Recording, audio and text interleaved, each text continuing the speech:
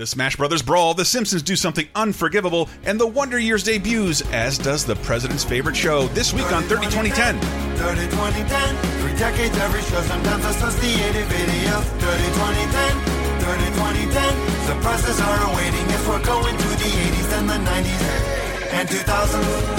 On 30 2010. Welcome to 30 2010, the internet's pop culture time machine, taking you back 30, 20, and 10 years ago into the past. This week we will be covering January 26th through February 1st. I'm one of your hosts, Chris Antista. And I'm Diana Goodman in the Slimeball Bolorama. In 20 years, I'm going to sound like Daniel Stern. I'm Matt J.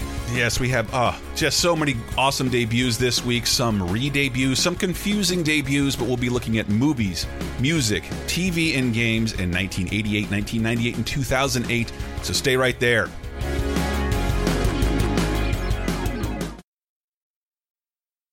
You know, as an aging man trying his best to not get fat, I have been fiddling with a lot of my dieting over the last few years. And I've narrowed down two of my biggest problems: snacking and breakfast. Fortunately, I found a nice little solution with RX Bar, a whole food bar I can feel good about eating. And you can go to rxbar.com/T3 and enter the promo code T3 at checkout for 25% off your first order. Remember, that's the letter T and the number 3. I've always had a problem with over snacking and, let's say, skipping breakfast entirely, but the variety of flavors that RX Bar offers means I can have a nice mixed berry bar for breakfast or a midday or late night snack with a peanut butter chocolate bar. It's just the right amount of food I need to keep me moving, a boost of protein, and perhaps most importantly, they taste great. That might be because RX Bar has called BS on all those other bars out there, and they set out to create something new with simple and clean ingredients. Every single ingredient is listed in huge font on the front of the package, and you can usually count them on one hand. 3 egg whites, 2 dates, 6 almonds, or whatever the flavor is. That's it. No preservatives, artificial colors, artificial flavors, and no added sugar. RX Bars come in 11 delicious varieties, and they're all gluten-free, soy-free, and dairy-free. Try RX Bar out for yourself, and hey, you listeners can save 25% off your first order just by going to rxbar.com/T3 and entering the promo code T3 at checkout. Softly, deftly, music shall surround you. Feel it, hear it, closing in around you. Open up your mind, let your fantasies unwind in this darkness which you know you cannot fight. The darkness of... Oh my goodness. As 30 2010 always does, we start in 1988, January 26th through February 1st. And we got a little news. We got a little news at the top. And I know this play. January 26th, Phantom of the Opera opens on Broadway. Thought I didn't like musicals. Parents dragged me to a production of it in Atlanta. Blew me away. Did they have a chandelier? I don't. It was a long time. What? Yeah, they have to have the chandelier. Yeah. That's the whole part of the thing. It's supposed to look like it's going to fall on us. At the end of Phantom of the Opera, they drop a giant chandelier. I was very, very young, but I was singing the songs like forever after that. And I'm not a fan of musicals in general, really, but I have seen Phantom of the Opera. Yeah. It opened in London. So have millions of people. Yeah. So it opened in London's West End 2 years before. Moves to Broadway in 88. It is still there. Really? 12,000 performances later. It is the longest running show on Broadway. Because I remember the statistic was like the Fantastics or something was the longest running Broadway play. But since that was canceled like a decade ago, I guess Phantom overtook it. Just by being alive. They did a big redo of this just a few years ago. They did. That there was I remember it got nominated for a bunch of Tonys because they kind of reorchestrated the music and did some fun stuff too, including making it sound more 80s than it already did. They upped the synthesizers. That's really? It was cool. That's a major problem I have with a lot of Andrew Lloyd Webber. Is it sounds like whatever the time period is it was written in. They're on roller skates. Yeah, it's just like Phantom of the Opera. It's like, there's something about the drums sound like drum machines, and it bugs me. It's the one that you when your mom and you go into the city for a day, you go see Phantom of the Opera. Yep. It's mostly... But you just call it Phantom? Yeah. You saw Phantom? You saw Phantom? Oh, we saw it again. It's mostly remembered these days from people our age because Paul F. Tompkins makes fun of it on the internet. That's the best thing that's ever come out of it. Is Andrew Lloyd Webber? Lord Andrew Lloyd Webber. And also on February 1st, Poltergeist actor Heather O'Rourke dies at age 12. Yeah. The curse. The curse of Poltergeist. How did she die? This is awful, isn't it? undiagnosed bowel obstruction. Oh my God! Gave her cardiac arrest. Yeah, and she's like almost all the kids involved in Poltergeist end up popping off. Yeah, it's really strange. This was, Dominique Dunn was murdered by her boyfriend. But yeah, no, she was only 12. She'd finished rap shooting on Poltergeist 3, which will be out 4 months from now. And that made it pretty awkward to do like promotions and interviews. Yeah, and maybe you want to take maybe don't talk about the dead child. Maybe take her off the poster, because even if you haven't seen Poltergeist, you're probably familiar with the image of Heather O'Rourke in front of the TV static. They're here. Coach is doing fine, though. Coach Craig T. Nelson keeps marching on. It's got to be in that Incredibles, Mr. Incredibles 2 movie. But speaking of movies of 1988, January 26th through February 1st, we got to talk about Broadway plays because the movies are light and you haven't heard of them. Good Morning Vietnam is still number one. Damn. But also debuting this week, Light Years, a.k.a. Gandahar. Yeah, French animated science fiction, which I watched a clip of, and it kind of looks like Fantastic Planet if it had smoother... Is it the same guy? I don't Let's think see. so. Oh, it is. Yes. It is the same guy. Yeah, it has sort of smoother animation, but like even more nudity and weirdness. Renee Laloux. Right, so they had to... And also replacing yet another actor, Christopher Plummer. was the American voice. But the Weinsteins got their paws on this, where before Harvey Weinstein was known for something else, he was also nicknamed Harvey Scissorhands because he would take these foreign movies and basically recut them for American audiences. And this one, you got to cut out a bunch of sex and nudity. Yeah, I hated Miramax before because of how they treated animated properties. They didn't have that Disney buck, but they'd buy foreign stuff and independent stuff and just chop it to shit. Yeah, famously they cut Nausicaa into what was it called? Warriors of the Wind or whatever the hell Thief and the Cobbler. Just ruined it. Oh yeah. Yep, sounds like they did it with this one too. Yeah, which led to when Disney did get the Miyazaki films, they were putting out I forget what, Kiki's or something like that was the first one. I think it was the first one they put on VHS. Yeah, and they were going to cut things and received in the mail a katana from Hayao Miyazaki with a note that said no cuts. No cuts. Yeah. No cuts. Also out this week, a movie I'd never heard of until we found it. Slaughterhouse Rock. This looks amazing. It's the jukebox musical based on the book Slaughterhouse 5. It's a musical horror film starring... I'm unstuck in time. the hand aliens, whatever they're called, the Tralfamadorians just clapping with each other. I'm enjoying these references as a huge Vonnegut fan. I wish I would have made them. Yeah. Anyway. But starring Tony Basil of Mickey You So Fine fame with music from Devo. Yeah. Whoa. Some of it remained unpublished for years because this movie languished in obscurity. I've never even heard of it until today. It happens a lot with original musical films. Alex Gardner doesn't know it, but he's about to be haunted by 4 dead rockers captained on Alcatraz.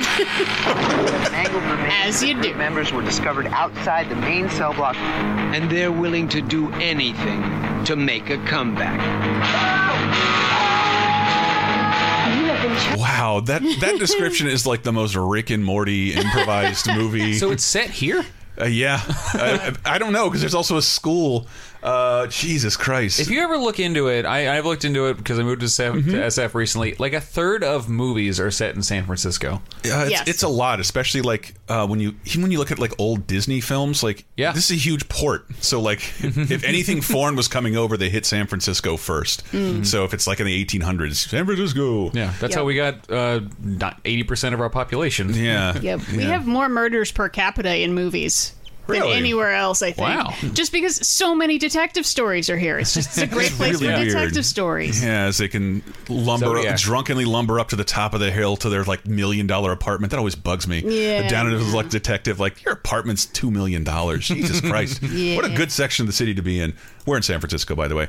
Also in theaters this week, Diana name-checked it at the top, Sorority Babes in the Slime Bowl Bowl-orama. The kind of movie, you see that title and you're like, what the crap is this? Coming to the Sega CD this November.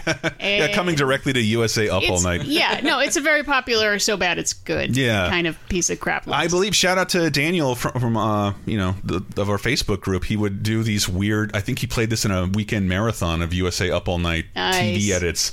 I have not seen it the whole thing. They say good things come in small packages. The way out. It's a fine time. But this time, they're wrong.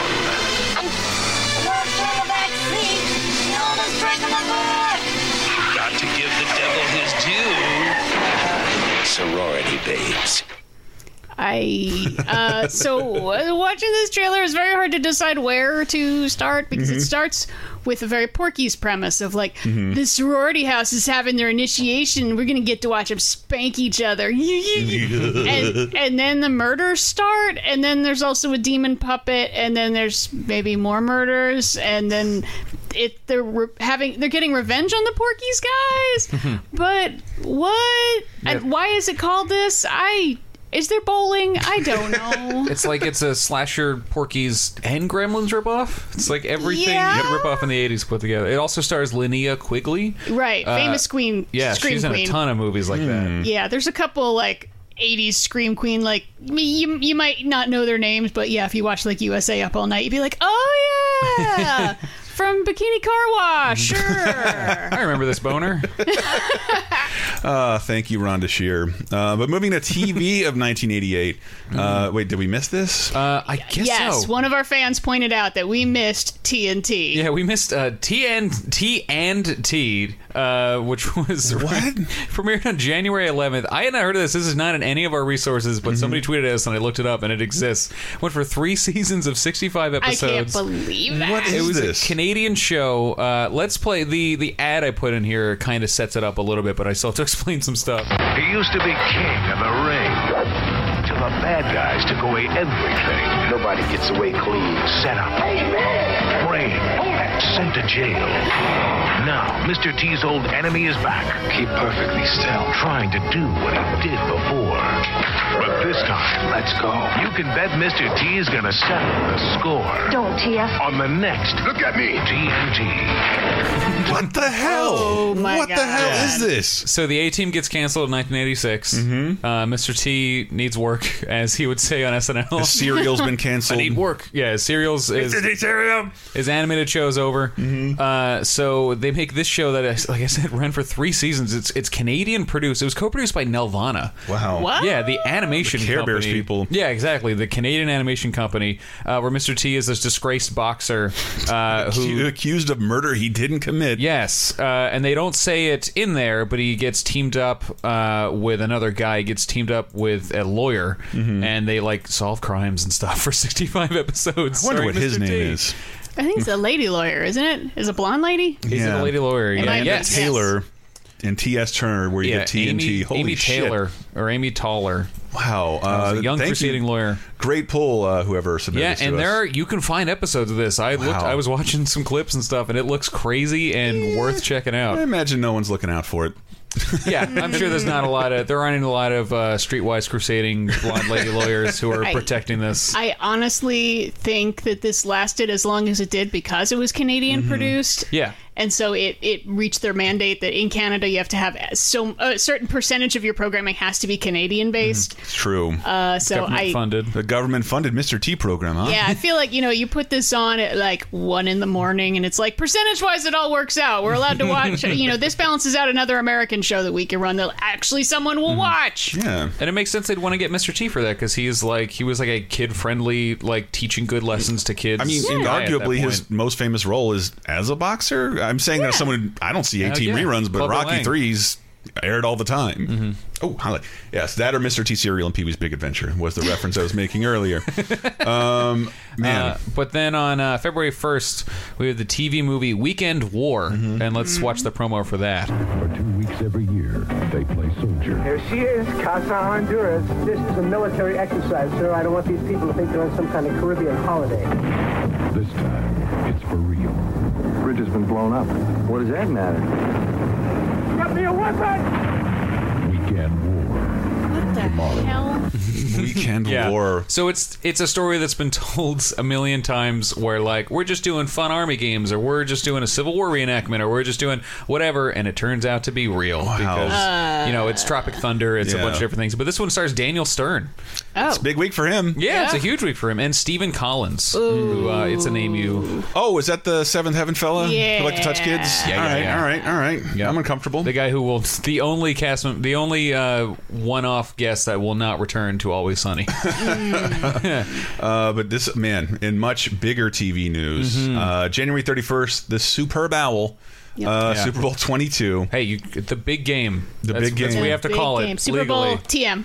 Yeah. I remember Super Bowl 23 is how I learned Roman numerals. Rocky 7, Adrian's Red. Yeah, Redskins crushed the Broncos 42-10, and then right afterwards, man, we did a whole Laser Time episode that nobody liked about Super Bowl debuts. I liked that one. Parks and Rec was a Super Bowl debut. Yeah, a lot of the programming network has huge faith in. They'll use the Super Bowl to catapult immediately afterwards their biggest new show. Wasn't Clerks one? I don't. Family Guy is notably Family Guy, one. Maybe that's does anybody remember the first one? It's been happening for like 50 years. The first premiere after the Super Bowl? First post-game show on the Super Bowl. Was it World of Color? It's Lassie. It was Lassie? It's Lassie. Wow. I don't know if it was Lassie's debut, but it was the biggest thing they had at the time to air after the big game. And it still happens. Still happens all the time. I don't watch a lot of Super Bowls anymore, so I don't know of any recent ones. But Family Guy's a big one. I like put it on. Any big thing like that, even if I'm not interested. Like this year, for the first time, I watched the whole Golden Globes. Like any big event, I'm like, yeah, whatever, put it on and I'll sit through it.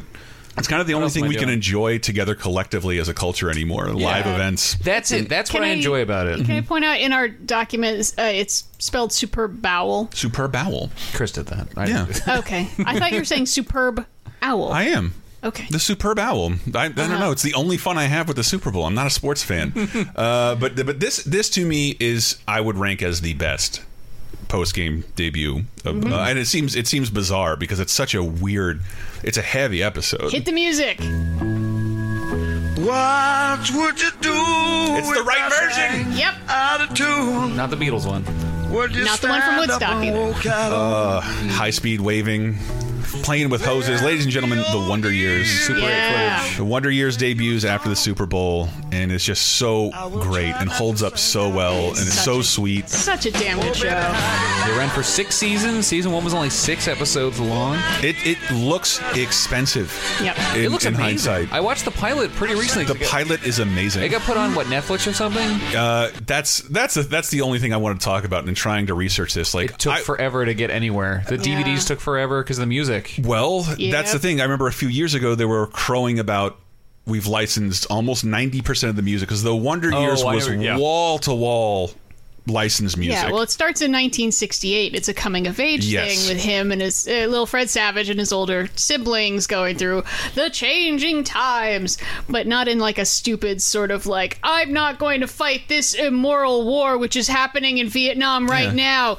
Dad, it's more like it's still relatable coming of age, even though in the first episode, 20 years before my coming of age. Well, like being a kid during like Summer of Love and hippieism and stuff. But like there was where you can't engage in any of that stuff. A lot of music to set the tone. If you can get past your hatred of boomer nostalgia, it's a really sweet show about childhood. And it's not about boomers, though. The first episode is like I feel like his oldest sister is a boomer. Okay, and he's just behind that. All right. If you want to have it that way. The first episode is heavy, though. Kevin gets his first kiss with Winnie Cooper as Brian Cooper, her brother, dies in Vietnam. And it just, I watched a clip of it and I'm like, this aired after the Super Bowl? This is like one of the saddest things I've ever... And The Wonder Years has a lot of really heart-wrenching moments. Yeah. It would be a Linklater movie now. And a lot of really funny bits, though. I mean, it is a comedy, technically. No, it's really funny. It's really sweet. Really good. The first episode ends with like a Doors song or something, isn't it? I have that clip. You do? So because they got have been doing podcasts and capturing clips for like fucking 10 years because I go like, let me go see some Wonder Year stuff on Netflix. They were crowing about how they got all the rights. It's on Amazon. It's gone. It's all gone. Oh, it's not up there anymore? It's all gone. You can't buy it on Amazon. I just watched it. It's not on Netflix. It's not on Hulu. It is not streaming anywhere, and I don't know that it ever will be again. It's probably on my It's a great show that didn't predict the nature of how we consume entertainment, didn't sign the music rights away, and I think you can still buy copies of whatever left of the DVD stock. But remember, this was streaming everywhere a few years ago, and it's when they got it on there finally. Like, it is gone. Last year, we're running out of those. iTunes copies gone. Yeah, like they're gone. 2 or 3 years ago, Friends was the big thing. We got Friends, then it was Seinfeld was either before or after that, and then last year's was MASH. And I feel like we're almost out of those shows that it's a big deal that you got it on a streaming service. I hope it's airing somewhere on television because that's kind of the only place that it's got to be air on intact logo or something. Hopefully, I've not been able to find it, but I'm looking still. Yeah, but that's the thing that makes sense is I'm sure they signed the rights to include syndication for the music. Television in perpetuity, all good. So, yeah, some channel. All good. Family Channel, somebody like that. They didn't see streaming coming, and I don't know. I thought they settled all of that stuff, but I have famously, if you're listening to Laser Time, a clip, rights for a song they couldn't settle. It's Kevin. He says, "I'm on fire. Cue the Doors. Light my fire." Diana, how does that song go? Come on, baby, light my fire. So it's well done. But they have to come up with a replacement song. Write lyrics that almost match the Doors' Light My Fire. And it's embarrassing and cringeworthy to listen to. There was only one thing I was sure of. I was a man on fire.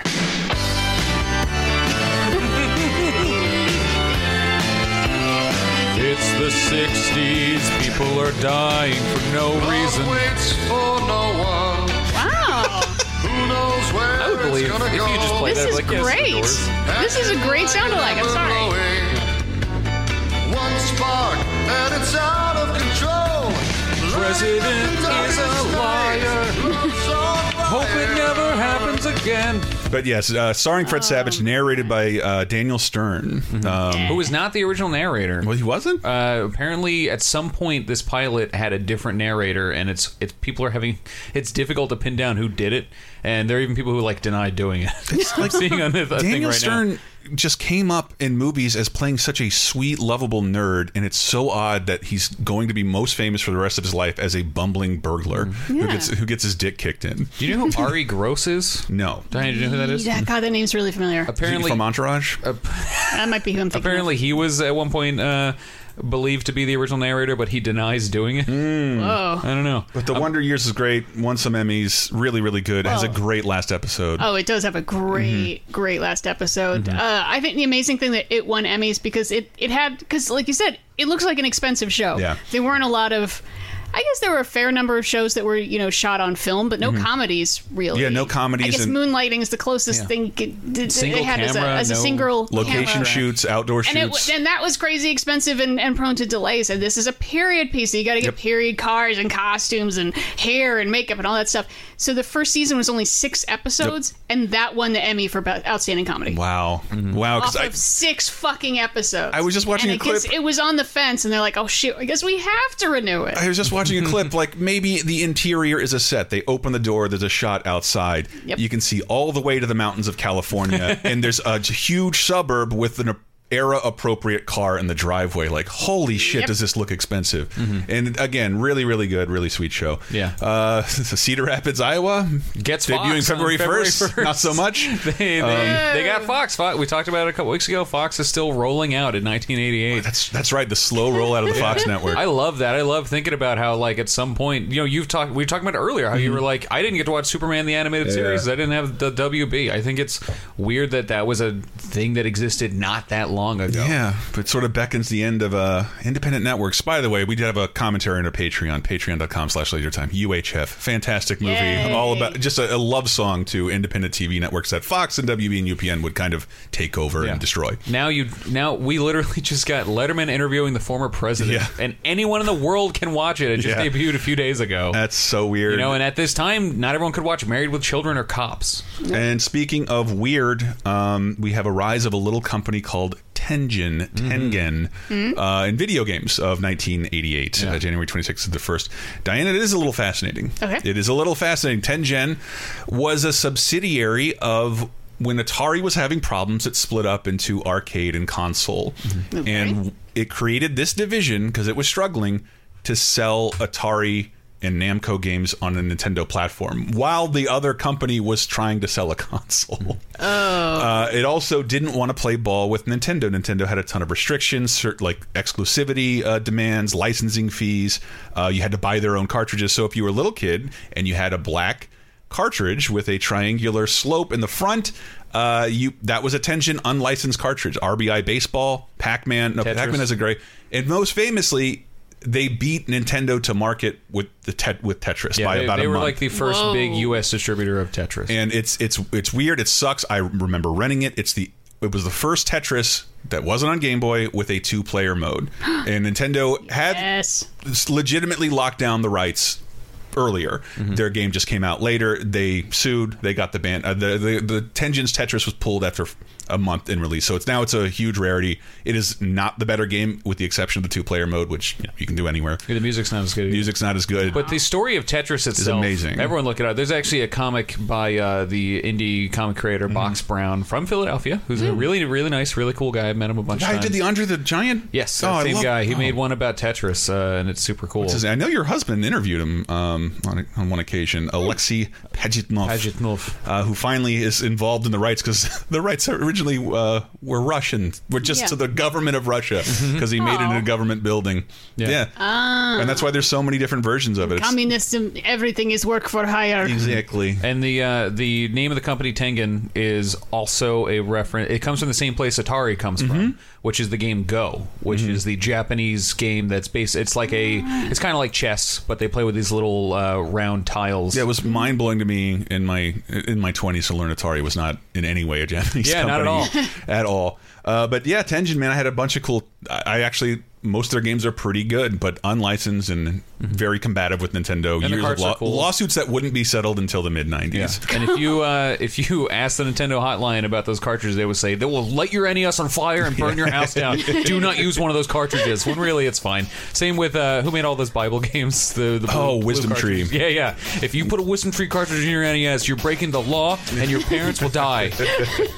And moving to music of 1988, we have new releases: Skyscraper from David Lee Roth, Never Die Young by James Taylor, State of Mind by Frontline Assembly, and Tear Down These Walls by Billy Ocean. Oh, Billy Ocean's gonna have a hit, I think, in a couple weeks. I can't wait.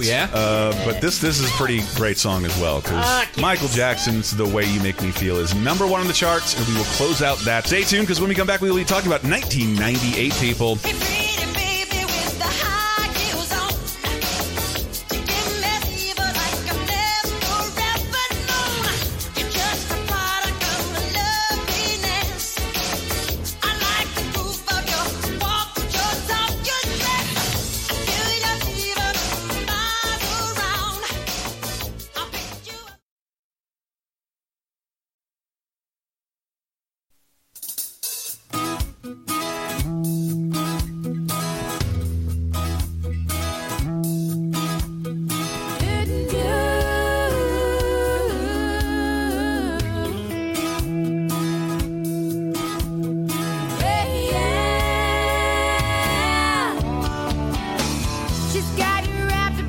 Coming in with some Dixie Chicks, I Can Love You Better off of Wide Open Spaces, the major label debut of the Dixie Chicks. Oh, yeah. I was like, I didn't realize they debuted major label by 98. And then you watch the video and you're like, this is super 1998. So when people complain about modern country, which they should, modern country is 90% garbage. The Dixie Chicks are not who they're talking about. The Dixie Chicks rule, and this album ruled. Yeah, as a result of what they went through. And I wish I hadn't burned this album. I had it initially, but the president told me to do it.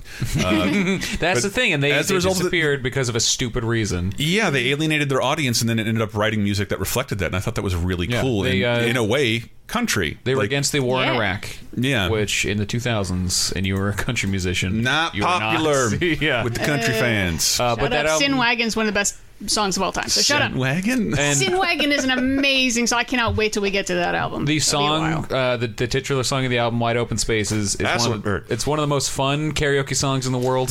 Yeah. That song is great. As long as you have 3 blonde women, you'll be all right. Oh my God, where did that come from? I'll do it by myself.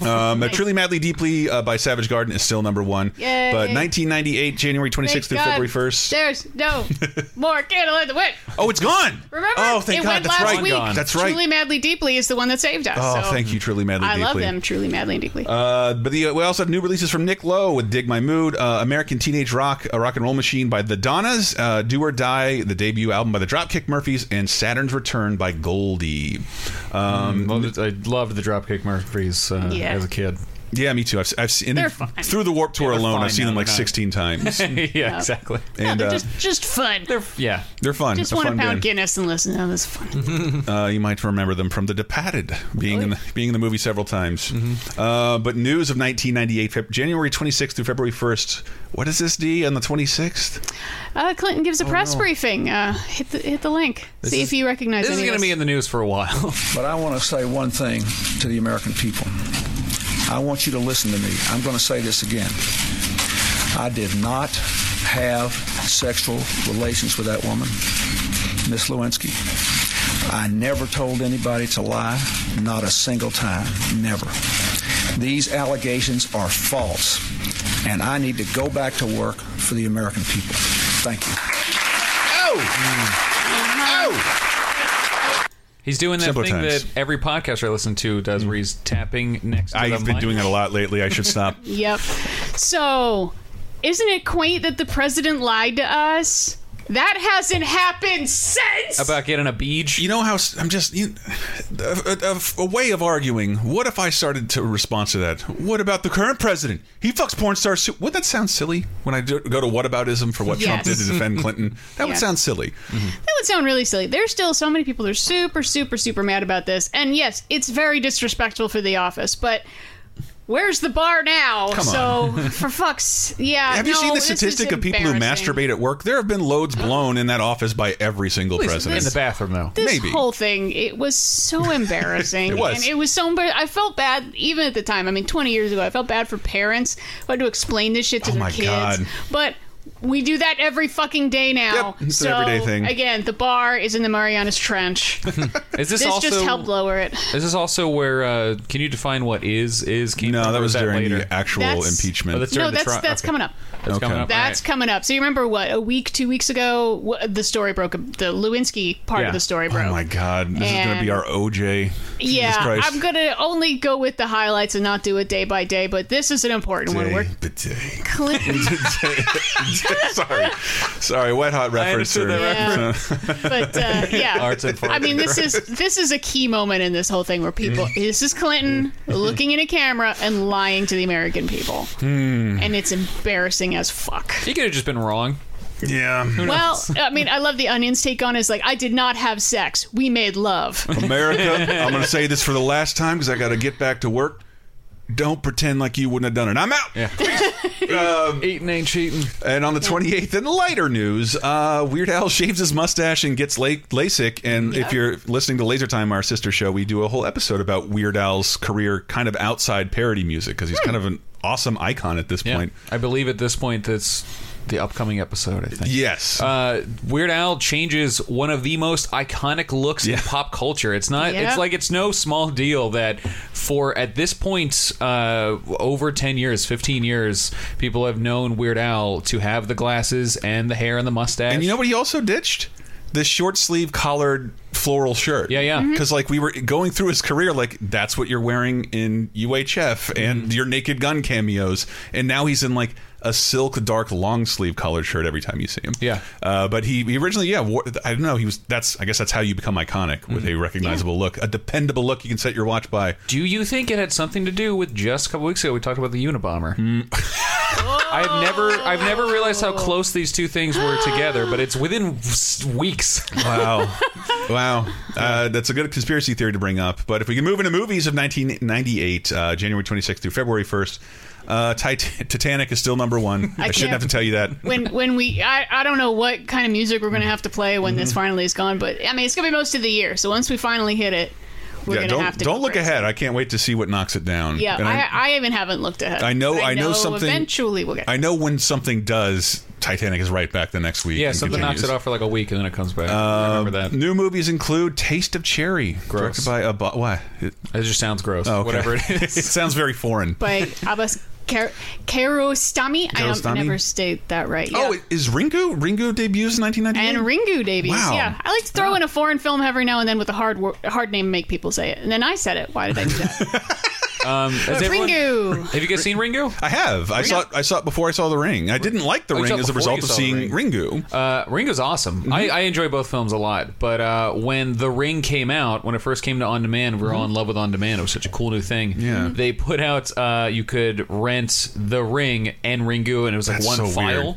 So we watched. We just wanted to watch Ringu. It's like a digital VHS tape that you have to rewind. No, that's what we had to do. No. We owned The Ring because my family loved it. My dad and I loved it so much. So we had to sit and fast forward a digital file to go through The Ring and go into Ringu. So we watched The Ring at super speed and then watched Ringu. Wow, Ringu's a lot of fun. It's basically the same story, except it has a lot more overt psychic abilities. A lot of the characters have like psychic connections that you can feel like they didn't put into The Ring, but Verbinski has a couple like nods to shots that imply it, and I never caught that in The Ring until I watched Ringu, and but it's super fun. It's I forget the director, but it's a good Japanese horror film, and it kind of is the one that set up the tone and the things we would look for in Japanese horror for the next 10-15 years. Oh my goodness. And I have never seen so many movies in a week that I've seen and have forgotten entirely. Yeah, these are crap except for one of them. Yeah, let's go with the actiony one first. Deep Rising, which the last starring role of Treat Williams. Yeah, maybe possibly. Until The Substitute 2. I love the concept though. Alien meets Poseidon Adventure. Yeah. It was like the Hard Rain movie we talked about. It's this movie, but also adds this fantasy element. It has a fun cast, as a fun trailer. They answered a distress call. Where the hell is everybody? Now. What the hell was that? They're dead in the water. I got a really bad feeling about this. The ship's infested. Let's get the hell out of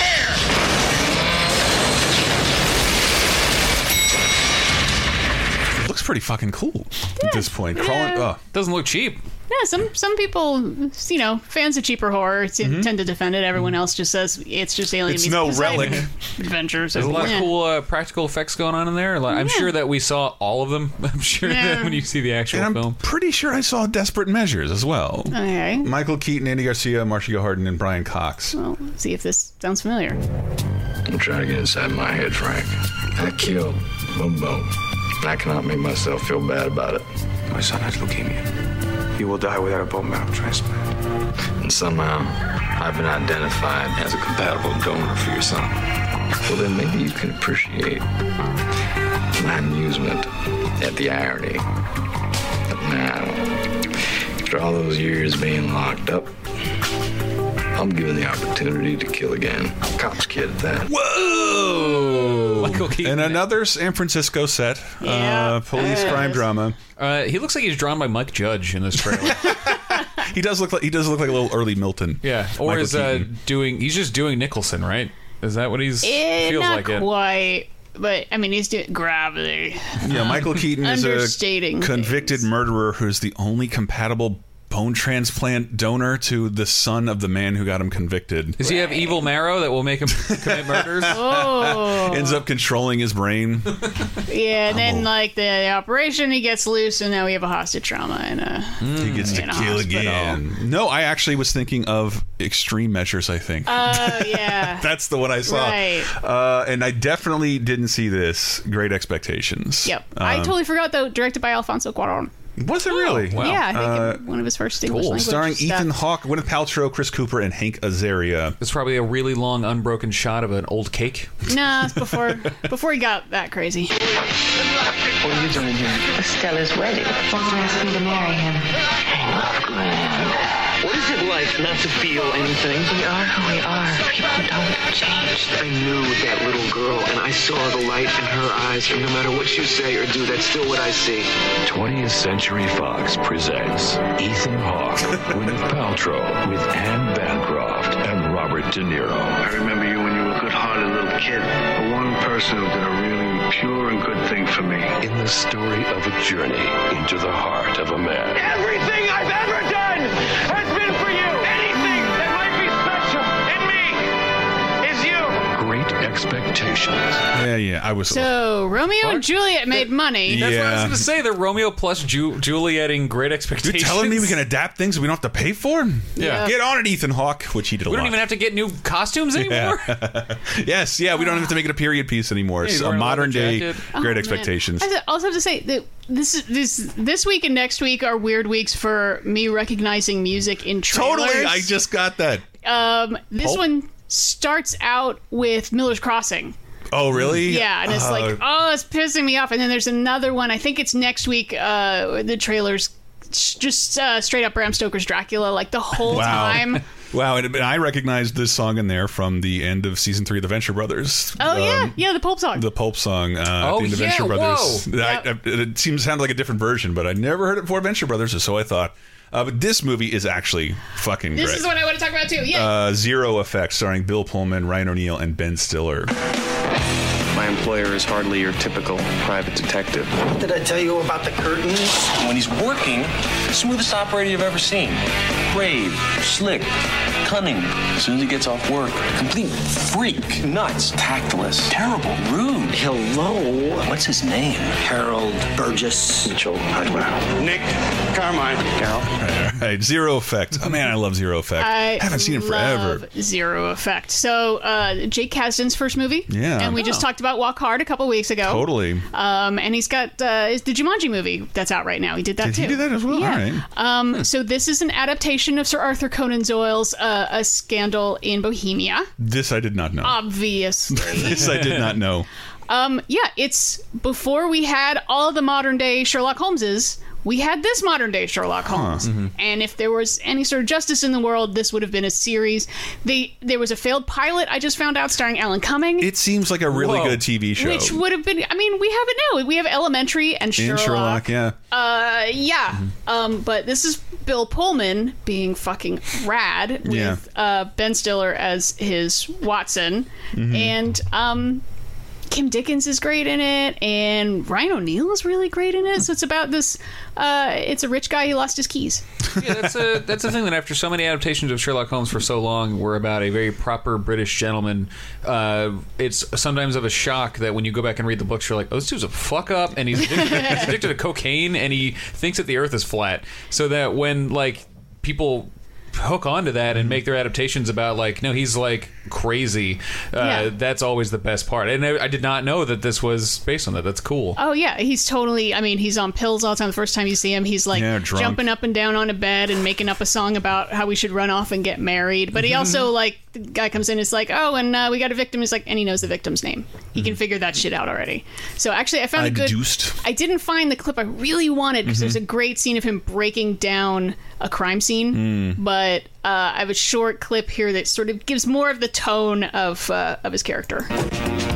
Now, a few words on looking for things. When you go looking for something specific, your chances of finding it are very bad. Because of all the things in the world, you're only looking for one of them. When you go looking for anything at all, your chances of finding it are very good. Because of all the things in the world, you're sure to find some of them.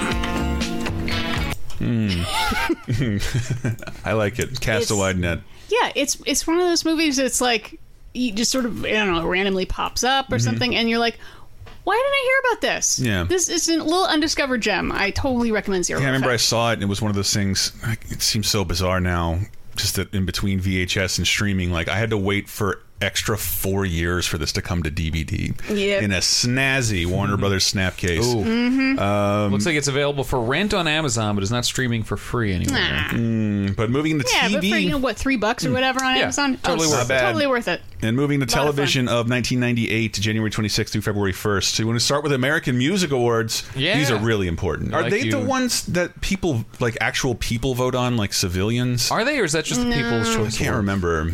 I don't know. That would make sense. Honestly, this is the whatever's popular award. Yeah, I'm kidding. Nobody actually cares about these, but we might as Dick well Clark apparently it. trying to make his own Grammys. Yep. Yeah. So that it's just general things. Favorite pop rock male artist was Babyface. Female artist Celine Dion. Duo or group or band was Spice Girls. Favorite pop rock album Spice Girls. They're also the best new artist. Wow, they really sweeps. Yay. It's It's dumb. George Strait won an award. Reba McEntire won an award. It's just always a fun thing to look at, to be like, oh yeah, 1998. And I like putting these things in there because, you know, we've talked for a year about these certain things. So, you know, just look at the awards. Award season is in the full swing. It's just good to mention that it's finally started. But moving on to January 29th, the Seinfeld episode The Cartoon airs, where Elaine notices something about George's new girlfriend. Jerry, she looks exactly like you. She does not. Yeah, maybe she doesn't. I don't care. I love that because we are now, you know, so far into Seinfeld that who cares? Yeah, who cares? I don't want to do this episode. Yeah, it's a show about nothing. Plots are dumb. There are like 3 plots in this episode because it's also Elaine not understanding the New Yorker cartoon and trying to write a better answer. And it's also, you know, it's shamefully one of the Gay Panic episodes of Seinfeld, but it's still... that joke is just so much fun. And then after that, we have on January 31st. This is what really I want to talk about this episode is Spider-Man ends after 5 seasons and 65 episodes. Let's hear the rockinest 90s animated TV show theme song. Yeah. It's one of those things I remember being super excited about. Big Marvel fan growing up. And there weren't a lot of cartoons. Not since the 1960s did you have Spider-Man cartoons, Fantastic Four cartoons, and the X-Men, the hottest comic around, got a really great Fox cartoon. Yeah. And the whole time, my friends and I are like, where the fuck is Spider-Man? Where is Spider-Man? By the time it came, it was kind of too late for me. Yeah, it was too late for a lot of things, actually. Because, first of all, this is the era of, you know, cartoons have been for kids so long, especially superhero cartoons. You get stuff like Spider-Man's Amazing Friends or the 80s Spider-Man show.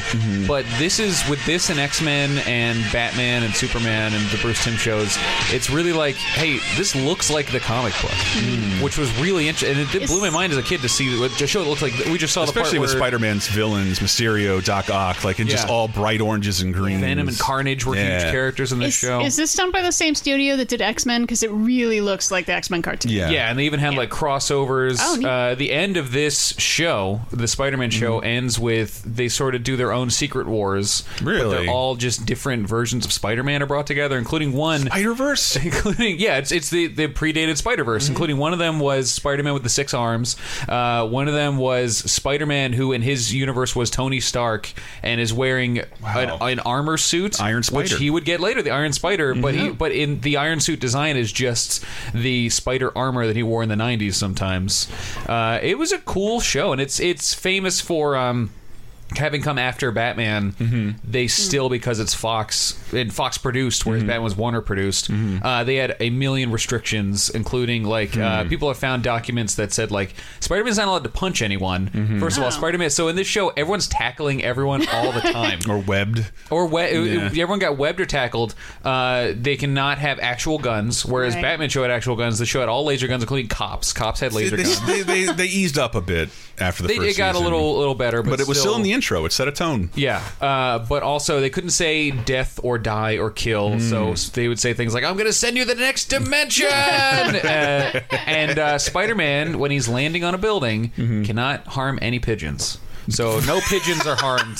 Do they have to fly away, or is that harming them by disturbing them? That's causing them duress. But that's not something that happens in the comics. There's nothing to adapt there that Spider-Man harms pigeons. I've read a lot of Frank Miller comics where some pigeons get fucked up. He's got spider sense. He's not going to harm any pigeons. That's not who Peter Parker is. What the hell? Nobody needed that note. Maybe the power goes to his head, and he's like, fuck all animals that aren't spiders. That's not something Spider-Man's known for. He's probably run into some pigeons face first a couple times while he's swinging around. As they're being spit out of the engine of the Vulture's fucking air jet fuck ski. You pigeons, you're always in my way. That must happen, because that's not a big enough danger to trigger a spider sense, so he's got to get flies on those lenses he has on his eyes and stuff. I think you're helping too much write the next Wayne Brother parody movie. I don't care for this. The show, it's not great, and it's hard to watch now. Yeah, it doesn't hold up very well. But at the time was revolutionary. And they actually, I remember when I was a kid, when the movie was coming out, it was when TV on DVD was first starting to get into a swing, 2002. So there weren't season DVDs, but you would get 3 episode DVDs, and then they would try and tie that into other stuff where these are all the episodes with Daredevil, because Daredevil came out the next year. But another thing of note for this show, for the Spider-Man show, is it did lead to all that stuff coming out and happening.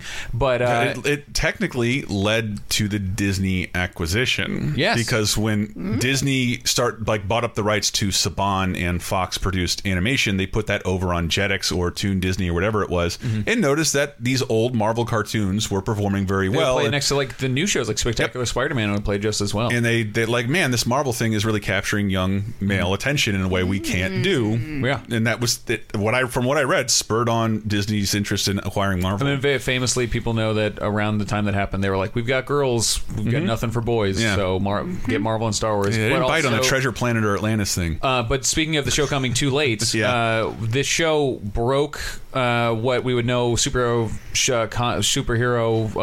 tropes as, where there's no origin in the beginning. Because they assumed, by this point, James Cameron's Spider-Man movie will be out and everyone knows the origin of Spider-Man. The next show didn't have an origin. Spider-Man Unlimited. The next show. The next show we're going to talk about in 30-2010. Yes, but specifically with this. I think that's Spider-Man Limited, the weird one where he goes to space that followed the continuity of the show, sort of. We'll talk about that later. But this show had because they assumed James Cameron's Spider-Man movie would be out by then. We would know. But now we can't even get that in the movies, where the movies have to constantly... I mean, we just now, in the third Spider-Man movie... As of this recording, the rumor is Disney's about to cancel all of its Marvel animation. All of it. Yeah. One swoop. It's a rumor I read. I don't know if that's It's true. all really terrible. So go for it, Disney. All the new shows are the Guardian show, the Hulk show, the Avengers show. I don't know that it's terrible. I hear people who like it, but there's such a thing as oversaturation. And you read a lot of comics in the span of 2.5-hour block of cartoons. I'm still bitter that they canceled Spectacular Spider-Man and made Ultimate Spider-Man. They canceled the closest Marvel's ever gotten to the Bruce Timm quality of shows to make a terrible show. Speaking of, at this point, Kids WB is in full swing, and they are re-airing their shows that started on Fox, including Batman the Animated Series and Superman the Animated Series. Which is excellent, and thank you, Internet, for pointing out that Batman the Animated Series uses the same font as Sonic 3. That is excellent in I titling. believe Tristan Cooper pointed that out. That's beautiful. So I just wanted a quick mention this week, and another huge episode will come up next week, just because this isn't a huge TV week. Diana, are you familiar with Batman the Animated Series? No, I love it's wonderful. Batman. It's a fantastic show. I'm sad to say it wasn't appointment television for me. But, I think it started when I was in high school. It was in 92. So, I was in high school. We're a prepubescent boy. Kind of missed you. Yeah, well, I mean, so it kind of fell into that, like, am I too old for this or not? But then, like, it was often on around Animaniacs, and I realized, Animaniacs is making tons of jokes that are not for, like, you're just making this for me. Hey, patreon.com/lasertime. We have an awesome Animaniacs commentary to celebrate Retron on a bunch of streams we did on our YouTube channel. I mean, Animaniacs did an entire episode parodying Apocalypse Now. Yep. Based on The Day the Clown Cried. Yeah. So, and I believe we mentioned that on a stream. What do we call him? The director? Mr. Director. Mr. Director. Yeah, as a teenager, I'm just sitting there going, who the fuck is this for? It's crazy. It's just for me. Freakazoid has an extended Hello Dolly parody that's Freakazoid like 5 minutes long. got super weird. Anyway. But jumping back to... So I would see Batman occasionally, and everything I've seen, I have seen Mask of the Phantasm, and it's fantastic. One of the best Batman movies ever. Definitely. When it goes into a bit of an origin story in Mask of the Phantasm. Yeah. So this show originally aired on Fox in 92. And really good. I've set up several podcasts. It went on to define so very many things about Batman and his menagerie of villains. It redefined Mr. Freeze. It changed what we know of television based on comic books, including live action television, and it changed comic books. So much of comics have been influenced by this show. This show invented Harley Quinn, not the comics. It's where Bruce Timm and Paul Dini get started. Yep. And it's one thing, I love that it had a film noir look to it. Yes, it all looks like... As a teenager, looks like the 1940s. Is this just for me? It's not for kids. They're not going to get this. Shut up, kids. They painted the backgrounds on black paper. Just to because they're like, we're wasting so much money on ink and paint, so we might as well just do this. Wow. And if you buy your kids a Two-Face or Poison Ivy toy, those are almost always based on the design from Batman the Animated Series. So it's worth celebrating, because I'm not sure...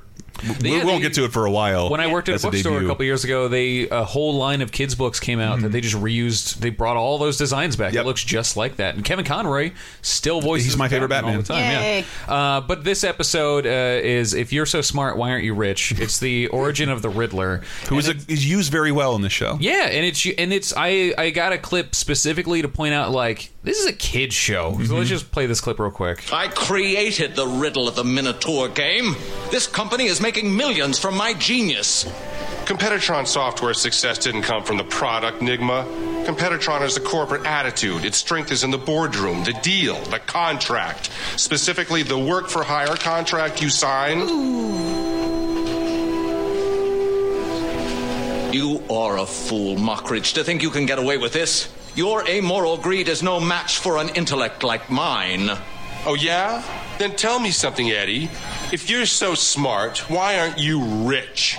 Wow, titular line. Contractual negotiations between two characters in a cartoon. How'd you like that Clark Gable looking motherfucker? Oh, yeah, baby. Can you imagine He-Man doing this, like pulling out a piece of paper, like, well, you signed the sheet, Skeletor. Everyone, Signed the contract, Orko. let's talk about what work for hire means, kids. You see, an NDA is... And the Riddler is a game designer. It sounds strangely like the method of arguing our current president does. Speaking of which, what do you know? I'm a billionaire. All right, fine. I guess that supersedes all logic. I'm trying to segue because this is hilarious. This sucks. Fox and Friends debuts, but not on Fox News, on Fox Television. I remember this, and how can you? Why do we remember this show? Because I know we didn't watch it. It was basically Fox's take on Good Morning America or the Today Show. And how did it distinguish itself? Do we remember this? A fucking puppet. Like it was hosted. What? It was hosted not only by. I don't remember the puppet. I don't remember this at all. By smiley white people. It had a puppet, a full-time puppet in the background as well. And I love that it still airs today. It's really stupid, but its roots are in puppetry. You bring the puppet back to Fox and Friends. Yeah. Fox and Friends debuts. Well, wow, I can't believe it's 20 years old. Blonde fembots in that one guy. And the title makes no sense. I think it does when you realize there was a puppet on the show. They wanted to get everybody in the morning, not just the stay-at-home moms, but maybe their kids as well. And it was kind of a spectacular failure. And it's odd that they brought the brand back. Did they bring in the Pets.com puppet? Michael Ian Black wasn't available. Okay, I can't find an image of this puppet. The only thing I could find is at one point they were, I guess, interviewing what's his name? That shitty right-wing. You have to be more specific. The shitty right-wing comedian who's also a puppeteer. What's that Jeff guy? Dunham? Jeff Dunham. So I found a picture of him sitting with the Fox and Friends, all their shit-eating grins. All right, but let's get away from Fox News, pull into something a little more comfortable. I mean, to be able to say that you're dictating what the president is talking about, it's like insane. daily. Insane and also I only see terrifying. infuriating clips of it where they read back the president tweeting the information they gave him. Jesus Christ. Fox and Friends, everybody. But let's move into the games January 26th through February 1st, because one is my personal favorite. Skull Monkeys is not a game I got to play, but a sequel to Neverhood. Like those weird claymation Doug Apple games. And this one, was Neverhood on home consoles? Was it on PS1? I don't know, but this was. Skull Monkeys was. So I remember seeing this a lot. I saw it. I consider this for that era, the cover, to be like iconic. Totally. It was everywhere. Yeah, because I also never really played it, but it looks amazing. And now, even though we have weird feelings about Doug TenNapel, he did lead to some good games being made. Yeah, a very cute, iconic-looking game. I think he recently kickstarted a similar-looking game because it looks like the game was made of clay. They're all claymation characters and claymation backgrounds. But my favorite game, one we played a ton, was Bust a Groove. Hell yeah. Bust a Groove. Differentiate between Bust a Move, please. It's very, very sad that for some reason Puzzle Bobble, a puzzle version of Bubble Bobble, two of my favorite games when it was localized in America, they got the name Bust a Move. Right. It's a dumb name. Puzzle Bobble's great. When they brought it to America. Well, it has nothing to do with shooting dinosaur eggs out of a catapult. And it doesn't take advantage of its Bubble Bobble license, which if you had an NES, it existed. fucking ruled. Like we had Bubble Bobble. Yeah, that's weird. It's the only box NES game I've ever owned. I think I recently sold it, and I had it on the Game Boy and played the hell out of it. If a game came out related to that, but Bust a Move means nothing about anything, and they didn't use the song. Yeah, but like a dancing game should be called Bust a Move. Yep. And Bubble Bobble's puzzle game is called Bubble Bobble's puzzle game is called Puzzle Bobble, localized in America as Bust a Move. Therefore, Japan's Bust a Move has to be localized as Bust a Groove. Yeah. It's a sad title, kind of a sad series. It's still an awesome title. I think the first one's a really fun game with great characters. It is just kind of like on-screen dance combo prompts, like sort of a DDR, a little more character focused than DDR because you're playing as different characters and different special moves that you can unlock. But it's all about dancing and rhythm, and everybody has a unique song. They all sing about themselves. We loved it dearly. Those songs are burned in my and your husband's brain. I know Michael has the album too. The series eventually petered out. I think its last hurrah was trying to partner with Britney Spears, so it has like a Busta Groove Britney Spears edition, and that didn't work out too well. Although apparently that game's really good. No, it might be. It might be. But like Busta Groove, I think is still really fun, and that's why I remember Scott Sharkey talking about that game a lot and enjoying it. We are going to close out. This segment, 1998, with Ham, the fat guy obsessed with hamburger song, talking about how much he likes burgers.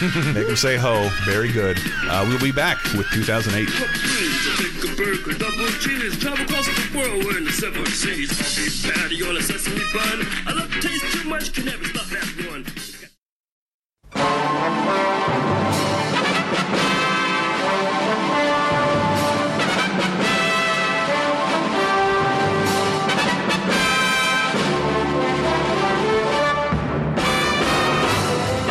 Hello, Mr. and Mrs. Internet and all the ships at sea. It's time for Diana's Classic Corner. We look even further back in time this week to see if there's anything worth a watching. For the week of January 26th to February 1st, I got a couple things I can talk about.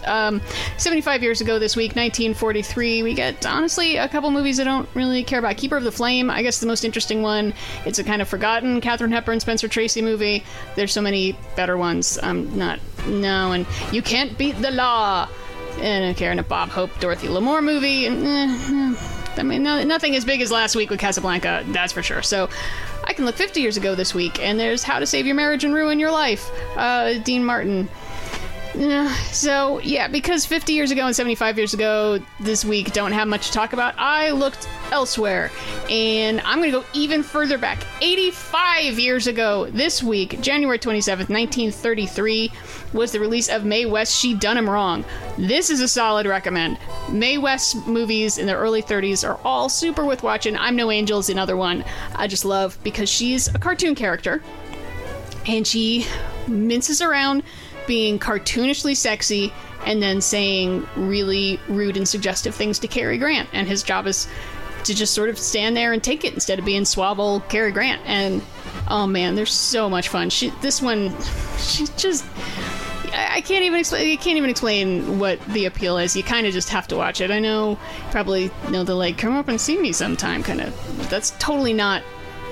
No, she didn't even actually say that. She's way more overt in her suggestiveness. So that's gonna be my recommend. I'm gonna see how old a movie I can catch. If I can find a 100-year-old movie that I actually want to recommend, I might just stop Classic Corner. But 85 years ago this week, 1933, yes, a comedy that is that old, you can still get laughs out of. She Done 'Em Wrong. That's my recommendation, and that's it for the week. Stay classic.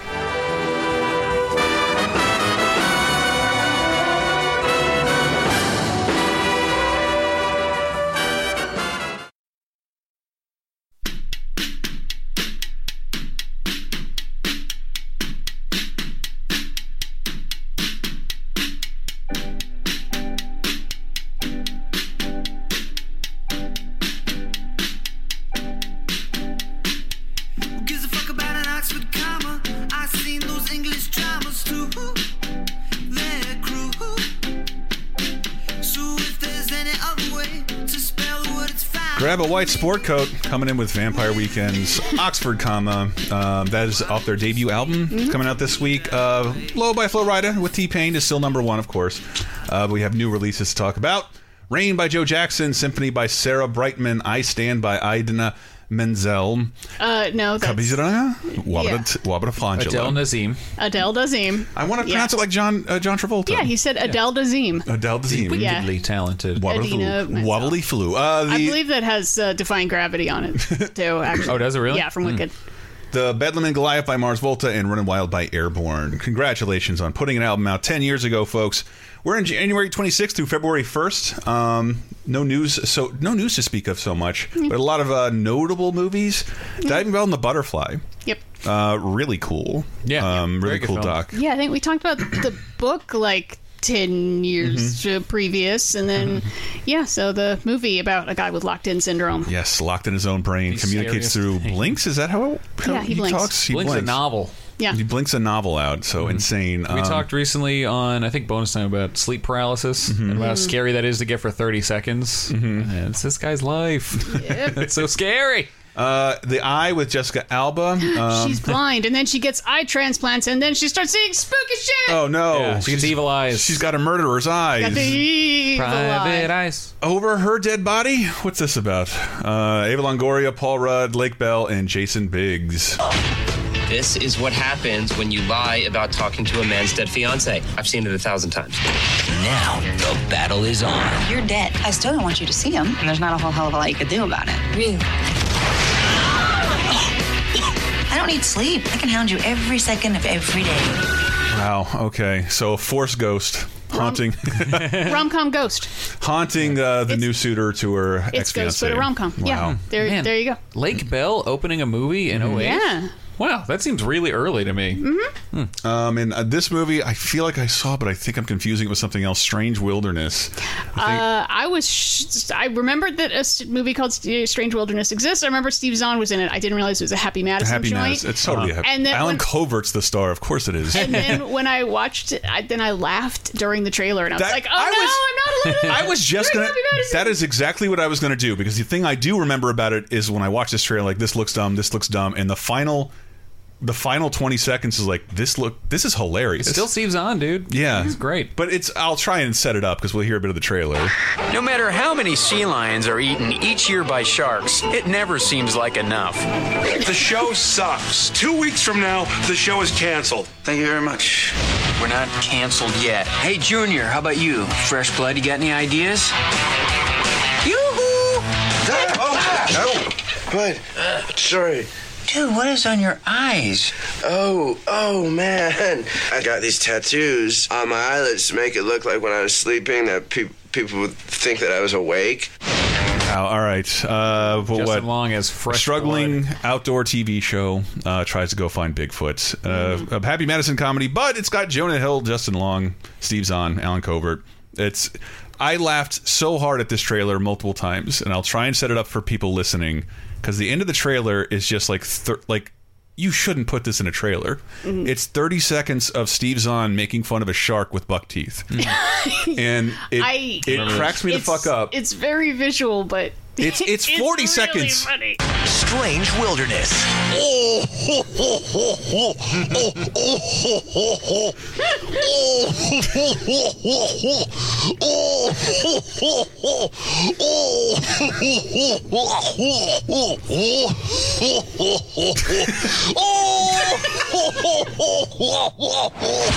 Why is that in the trailer? It is too. It's like a gif of a shark. It's like just 2 seconds repeated. It's really of a buck-toothed shark. It's unbelievable. But that means somebody watching the movie, like, this is the funniest thing I'm putting in the movie. I'm putting in the trailer.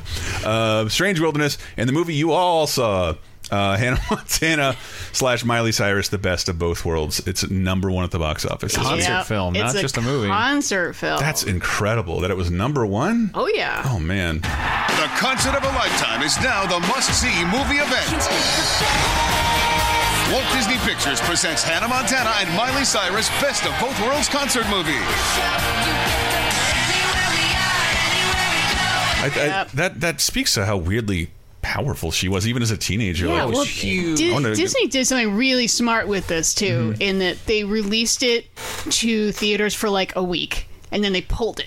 I mean, then they made a huge deal like a month later, like, it's on Disney Channel, fuckers. You didn't get a chance to see it because you live in Podunk Bumfuck. Now you get to watch it, and it becomes like one of the highest rated things they've ever done. Wow. Yeah, I believe I worked at Walmart at this time, which was the official Hannah Montana hub. Like, officially had to deal with Disney to be the Hannah Montana store. And it does have one song, because I'm going through, the song list of, are any of these songs we want to, come in with or go out on? And it's like, the Jonas Brothers show up for a couple numbers. Oh, that's nice. And then the song Best of Both Worlds is credited to Miley Cyrus featuring Hannah Montana. Wow. I'm so confused. And that's the the show where her alter ego? Right. Yeah, is Hannah Montana the singer? Hannah Montana is the celebrity, so Miley Cyrus is the person. She can have like a real life. Yeah, so is there any story in the movie, or is it just a live concert film? Like she goes backstage and pulls a wig off and becomes Miley again? She has like a 90s comedy special Chappelle opening where there's a camera behind her walking through the... this is what sucks about this show. Hannah Montana made me feel old at the time. Celebrating its 10th year anniversary makes me feel like I'm dead. Jesus Christ. But there's some really fun stuff on TV. Yeah. I love that we're getting into Mimi territory. January 24th, the first I'm Fucking Matt Damon clip airs on Jimmy Kimmel. I'm Matt Damon. She's Matt Damon. I'm Matt Damon. She's Matt Damon. I'm not imagining it's you. I'm Matt Damon. On the bed, on the floor, on a towel by the door, in the tub, in the car, up against the mini bar. Wow, this makes me so sad they're not together anymore. Yeah, this was when Sarah Silverman was with Jimmy Kimmel for a long time. But very publicly, like, and making bits out of it. Yeah, this is the bit. It was that this is, I think, for his birthday show. And she's like, because we have the writer's strike going on, so I made this thing a while ago, but I don't know if it still applies anymore. So, but here you go anyway. And it's part of the long-running Matt Damon thing, which is... Matt Damon gag. I love talking about it, but we're technically still in it. Yep. It started with when Jimmy Fallon had a line show, and at the end of every show, he'd say, "Sorry, Jimmy Kimmel. Apologies to Matt Damon. We had to bump got you." bumped from every episode. And he still has legit never appeared on the show to like legitimately promote a film. Yeah. It's all just a gag about how he's banned because they were friends. They knew each other. Yeah, and this is back when it was Jimmy Kimmel Live before he was what is it now? The Late Show. Which show does he host? The Late Show. I think it's just called Jimmy Kimmel Show. Yeah. Jimmy Kimmel Show. Whatever show he hosts, but Jimmy Kimmel Live because it was live. It was actually a live talk show. When you look at it on paper, it was a live talk show with each week every week had a different comedian sidekick. So like people would just sit in for a week of the show. You know who directed it for a very long time? Bobcat Goldthwait. Yeah. And in the first week of the show, I remember, and we're going to be live, have different comics co-host every single week, and we're going to serve alcohol.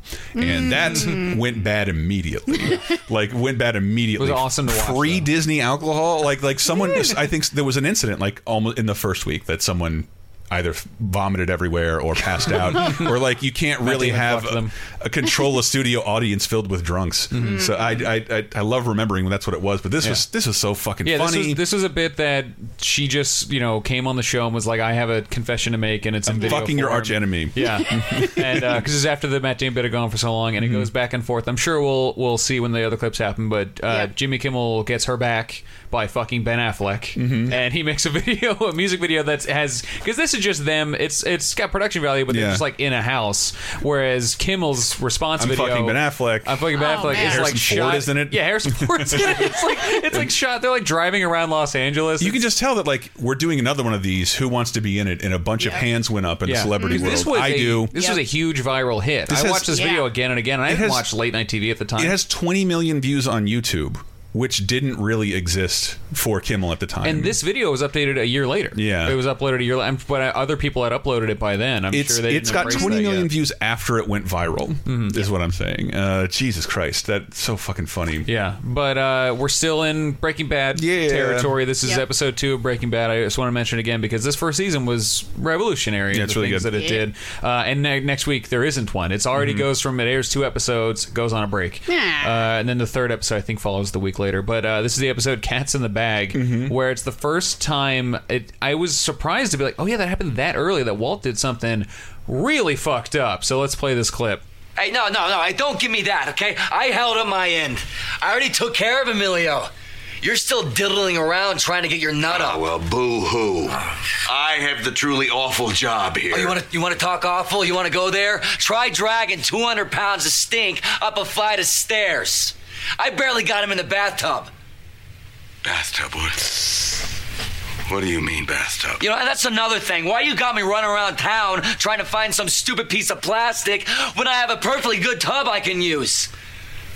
Oh, no.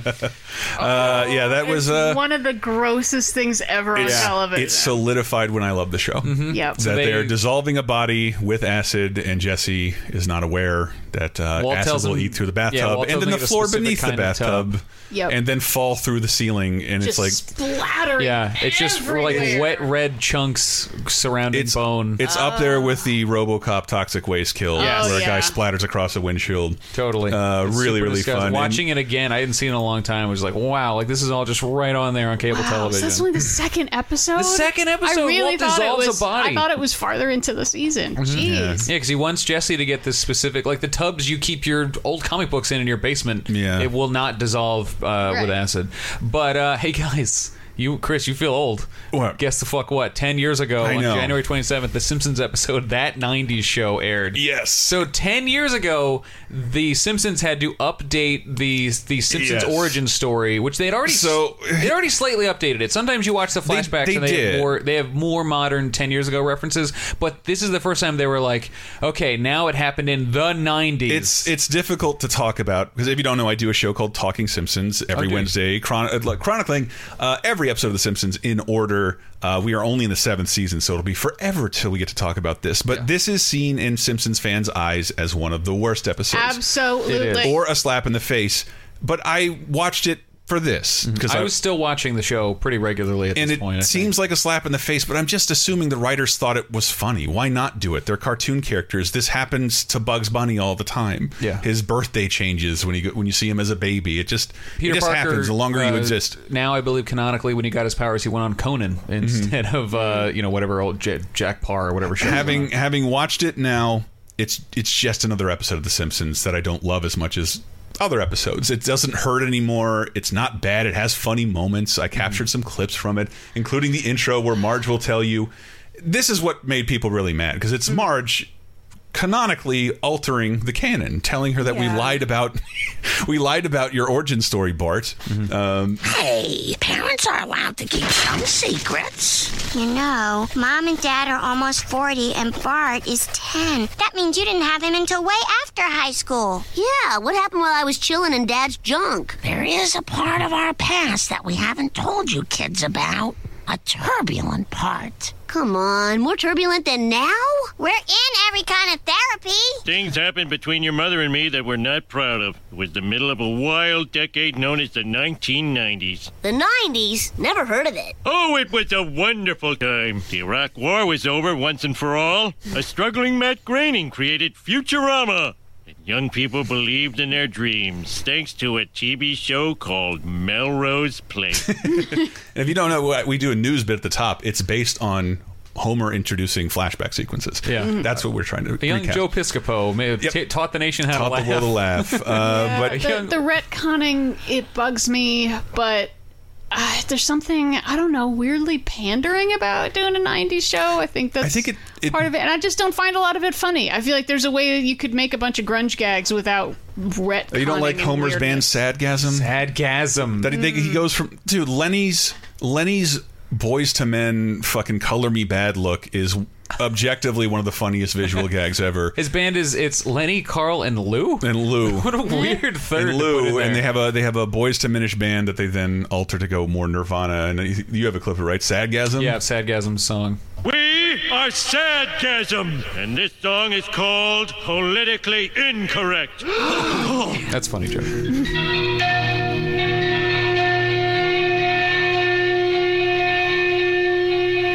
Pain is brown. Hate is white. Love is black. Stab the night. I think this is way funnier than I did back then. Like, that's not just a grunge pastiche. That's straight up Nirvana. Like, that's just going for that Nirvana song. In fact, the joke that comes afterward drives it home. Feelings are dumb! Kisses are dirt! Kurt, it's Marvin. Your cousin, Marvin Cobain. You know that new sound you're looking for? Well, listen to this. I don't know. Maybe this. You know what? I haven't watched this episode in 10 years. I've watched it since the night it aired. Let's give it a chance. Let's watch it. It's a good joke. And let's do a commentary. It's also got it does ride that like anti-PC kind of bandwagon because it's set in a college, which Marge somehow attends, and we've never heard of it before. And Homer is jealous because he's paying for her to go to college, and looks like she's going to run off with her professor.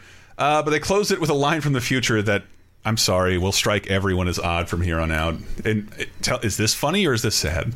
Thing that stood between us, the 90s, is almost over. You're right, but I'm worried about what's on the horizon. Reality shows, Britney Spears, the suspicious number of home runs being hit. At least we know there'll never be a president worse than Bill Clinton. Imagine, lying in a deposition in a civil lawsuit. That's the worst sin a president could commit. There'll never be a worse president. Never. Never.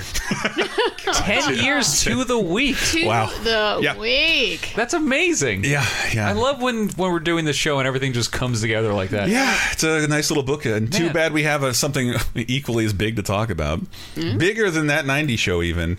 Games. Res HD, Disgaea 3, all great games. But you got to get out of the way for Smash Brothers Brawl, which debuts in Japan this week. It will go on to become... I'm so sad about this. The 8th best-selling Wii game of all time, because it should behind be Carnival Games and Carnival Games 2. It's behind everything you hate and have given Goodwill by now. Wii Fit, Wii Sports, New Super Mario Brothers, which I'm not a fan of, but is like an actual Nintendo game at least. This is 8. This is the first I would consider real game on the best-selling Wii charts. 32 million copies. Jesus Christ. Yeah. This was the last game I remember getting like a group of friends together on the same couch to play. Like being like, we got to get everyone over here. Come on, let's play Brawl. And looking back on it, for a lot of the reasons dorks like me don't like this game, those still sting me. I'm not a big fan of this game, mainly because it followed Melee and just changed certain things. But it's just not as good. It's still incredible. It's still a great action party fighting game, but they put Snake in there, they put Sonic in there. It's crazy that this game exists and happened. It means it's been 10 years since we've had a Smash Brothers cutscene. The Subspace Emissary single player portion, it makes me cry to watch Mario and Link run through a field dodging lasers and Pikachu and Samus exiting an exploding spaceship running together. It makes me weepy to like that classic ha-hee-hoo. You know the song, the Smash Brothers song. Everybody knows the Smash Brothers song. When the first game came out, I remember like just being a kid and being as Mario throwing a Pokeball and a Pokemon come out of him like that changed my brain. Jarring. But when this one came out, it had similar things because I would never expect Nintendo to make the decisions they made in this game. And I remember waiting up for quote-unquote Japan time, which was the phenomenon of us kids in America waiting for midnight Japan time for when they would update the website and tell us who the new characters were. And that went for months where we would just sit up, and then I remember being with my friends on our friend's computer, on our friend's old giant thick monitor on whatever Windows ME or whatever we were on at the time, and seeing Snake pop up and being like, what? Like just all of us after like a farting Wario like a fart and blew up the world. Yes, Wario on a motorcycle who farted on you. The Pokemon trainer. We watched this over and over again. Yeah. It was crazy. This game is ridiculous. It's ridiculous that it happens, and that they immediately with the next one go back on so many of those decisions and make it so much less cool. Why didn't you add cutscenes in a single player mode to the new Smash Brothers? And they said because people are just going to steal it and upload it.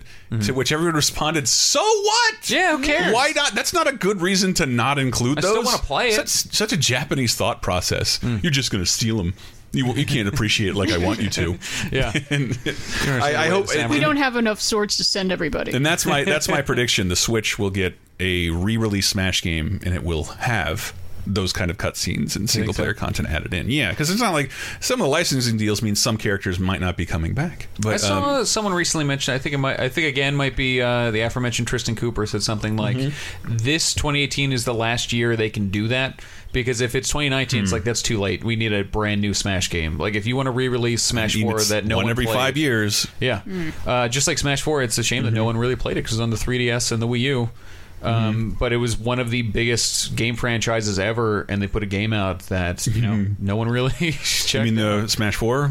Yeah. I mean, I played a ton of it on 3DS. I'm shocked I don't own it on on Wii U. No one's ever said that. That's a sentence that's not said anymore. People played it and sold a lot of copies, but it just did not make the splash that a Melee or a Brawl made. So hopefully they can recapture that. It made the mistake of not releasing during those fans' childhood. That's its biggest. That's its biggest fault. What a bunch of idiots! Yeah. To not go back in time. Wait a minute. This game doesn't come with tons of free time, innocence, none of that. Wait, I need $60 and friends? Yeah. No, thank you. Yeah, but it's fine. Anyway, that wraps up 302010. We encourage you to go leave a comment at 302010.net. We've been behind on reading off your comments. We do occasionally a Patreon show that's just about you guys and your responses to these days and dates. We really do appreciate your support at patreon.com/lasertime. And we still have a weekly exclusive bonus show.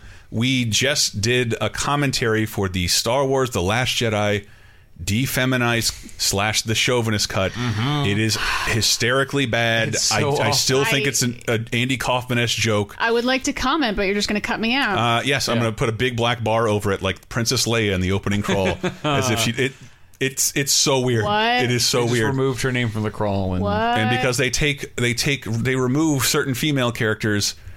They have to give moments to the male character. It's just so unnecessary and weird and bad. Yeah, we've got it up on Patreon if you're at the $5 level. That's right. In addition to that, we've got a bunch of other commentaries, like we did the King of the Hill Christmas special, we did Mickey's Christmas Carol, we have an Animaniacs one that should be up by the time you listen to this. It was something we did for Retronauts, which is a show I do with Bob and Henry, also talking Simpsons fame, talking about the Animaniacs reorder from Hulu. It's bad. It's going to come back. But yeah, we got. It's a great episode. Super bummed I was 3,000 miles away because Bob asked me to be on that, and I was like, "No, I know so much about Animaniacs." Yeah, it's just a great episode. It's in the middle. It's like the 30th episode of the second season, and it's no sketches or gags. It's all a documentary about the Warners with a bunch of famous movie stars, and it's a really good origin story. That's the one that's got Betty Davis in it. It and does. Bob's going off about, kids love Betty Davis, and I'm like, shut up, I did.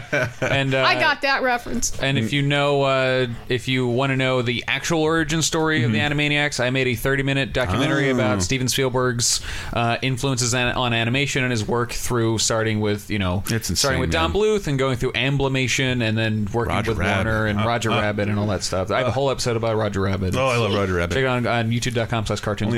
Only 10 more months. 10 more months we get to talk about. We're going to get there. Okay. We're going to get there. We might as well just do the Monday Night Movie now. Because you and I are just waiting. I'd love to actually have Diana on that one. Yeah. Watch Roger Rabbit with you. Your life and my life, we're both just always edging to talk about Roger Rabbit. Yeah. We're just always we're always at the point to It's the best movie commentary you've ever done because I've read everything I have been given or found about Roger Rabbit, so I know a lot about it. Not saying everything, but anything I've been able to see, I collect old magazines that have cover stories for Roger Rabbit. Yeah, why are we talking about an old cinefilm? Besides Roger Rabbit, 88, we have some really fun movies. It's a big year. Yeah. I'm excited for this year. That is dope. And you can find out more at lasertimepodcast.com or 302010.net, or you can check out some of our streams that we do relating to some of these games' anniversaries at youtube.com/lasertime. We do appreciate your support. Patreon.com/lasertime. We are 99% listener supported, and we can't thank you enough for that. Anything you can help out with, we truly appreciate, and we can continue to do the show for you every single week. We haven't missed a week yet. Come on, give us some credit. Over Favorite 2 years, podcast misses a week. But yes, with all those plugs out of the way, we can move into Diana's life and death sequence. The deaths of 1988, 98, 08. Who dat? Only one I found was Heather O'Rourke, but he was 12. That's it so was awful. Horrible. That's so awful. We already spoiled it, just like the Heath Ledger episode. Yep. Sometimes they're newsworthy, you know? Mm-hmm. But thank God the deaths are out of the way so we can get to the births. Birthdays, Time for the birthday quiz.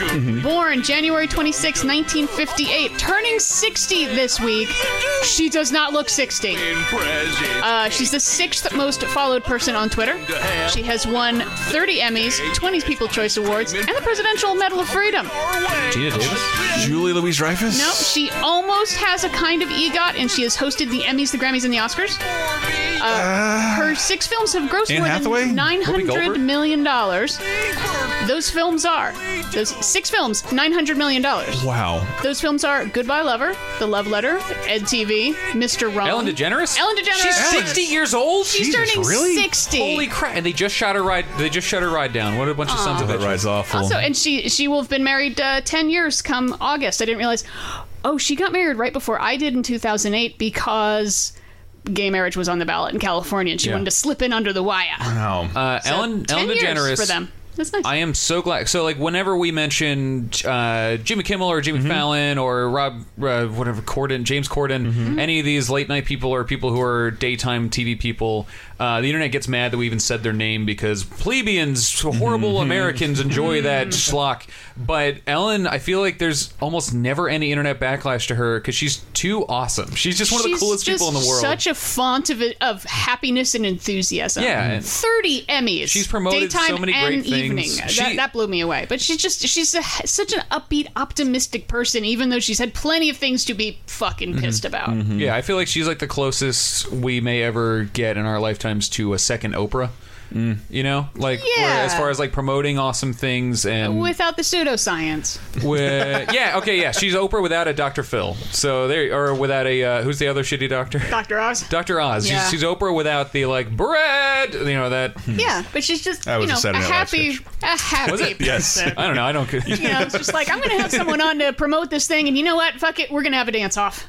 Let's just constantly dancing. Oh my god! Everyone look happiness. look up that video of the one time Zach Galifianakis was in the audience. Oh, no. Have you ever seen this? No. It's an amazing video of Zach Galifianakis. For some reason, in the audience, I think like a friend of his was either on it or going to the show.